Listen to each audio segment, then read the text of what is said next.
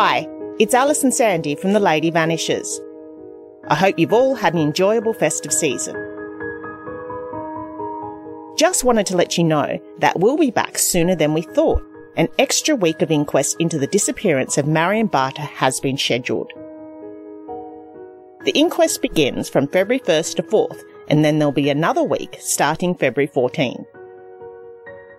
For those of you who followed the inquest last year, you'll know that it mainly focused on who Marion was and whether the police investigation was adequate. This time, it's more about what actually happened to Marion. I can't say too much more, but there are a few surprises in store, so you'll definitely want to tune in. Also, from next week, billboards featuring the $250,000 reward for information into Marion's disappearance will feature in the Grafton area of northern New South Wales. A special thanks to Tonya Greer and Oo Media for organising that for us. And thanks also to you, our listeners, for your ongoing support. It has meant so much to us, especially Sally.